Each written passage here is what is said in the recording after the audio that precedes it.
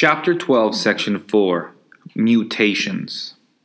Now and then, cells make mistakes in copying their own DNA, inserting an incorrect base or even skipping a base as the new strand is put together. These mistakes are called mutations, from the Latin word meaning to change.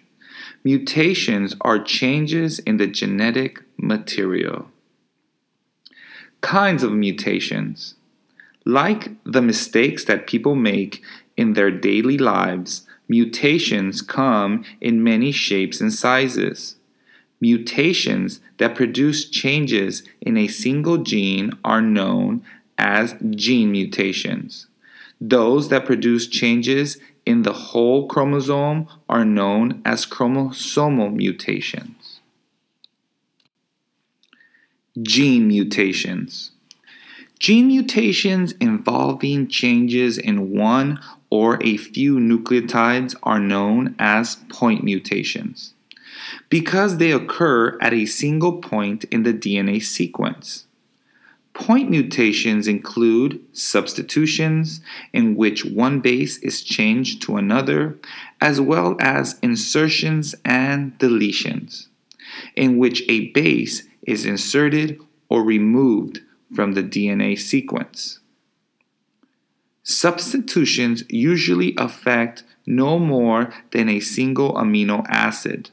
The effects of insertions or deletions can be much more dramatic. Remember that the genetic code is read in 3 base codons. If a nucleotide is added or deleted, the bases are still read in groups of 3. But now those groupings are shifted for every codon that follows, as shown in Figure 12-20. Changes like these are called frame shift mutations because they shift the reading frame of the genetic message. By shifting the reading frame shift mutations may change every amino acid that follows the point of the mutation. Frameshift mutations can alter a protein so much that it is unable to perform its normal job or function. Figure 12-20. Gene mutations result from changes in a single gene. These diagrams illustrate the different types of mutations or changes in DNA. They also show how the mutations affect the amino acid sequence of the proteins for which they code. In a substitution, on the left, one base replaces another. In an insertion, center of diagram, an extra base is inserted into a base sequence. The loss of a single letter in a sentence below models the effect of the deletion of one base in a DNA sequence. Chromosomal mutations. Chromosomal mutations involve changes in the number or structure of chromosomes. Such mutations may change the location of genes on chromosomes and may even change the number of copies of some genes. Figure 12-21 shows 4 types of chromosomal mutations: deletions, duplications, inversions, and translocations. Deletions involve the loss of all or part of a chromosome, while duplications produce extra copies of parts of a chromosome. Inversions reverse the direction of parts of chromosomes, and translocations occur when part of one chromosome breaks off and attaches to another. Significance of mutations.